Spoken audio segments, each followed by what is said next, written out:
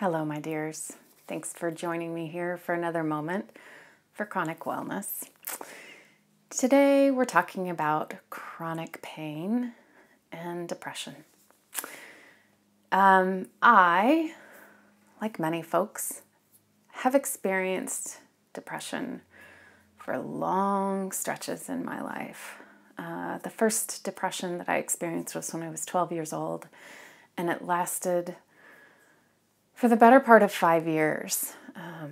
I didn't get treatment for it until I was 16, and I was in really rough shape. I had tried committing suicide at that point, and depression revisits me cyclically.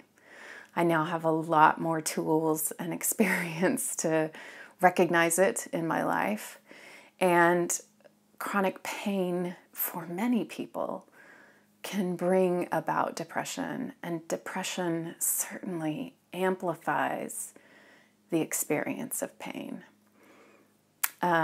So depressions can be situational as well as chemical, and when you're in it, it doesn't matter which one it is.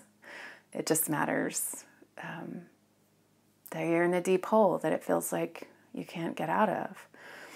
And I was talking to someone today and heard what I hear as the two sort of hallmark phrases. Like if depression had a catchphrase, it would be one of these two phrases. Nothing matters. I feel like nothing matters. And I have nothing to look forward to. And if you or someone you love is thinking either of those phrases, you might be depressed. They might be depressed. And so, yeah, chronic pain rides shotgun, or depression, I guess, rides shotgun with chronic pain. So treating one can sometimes assist with the other. And a lot of the meds that they use to treat chronic pain are sometimes depression meds.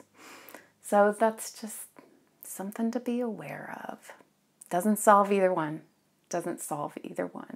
But sometimes lifting one or shifting one in little ways can shift the other in little ways too. How about you? Experiences with depression?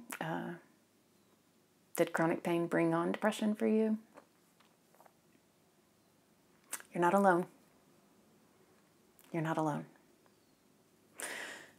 That's it for today. Thanks for being here. Thanks for tuning in. Till we meet again. Be well.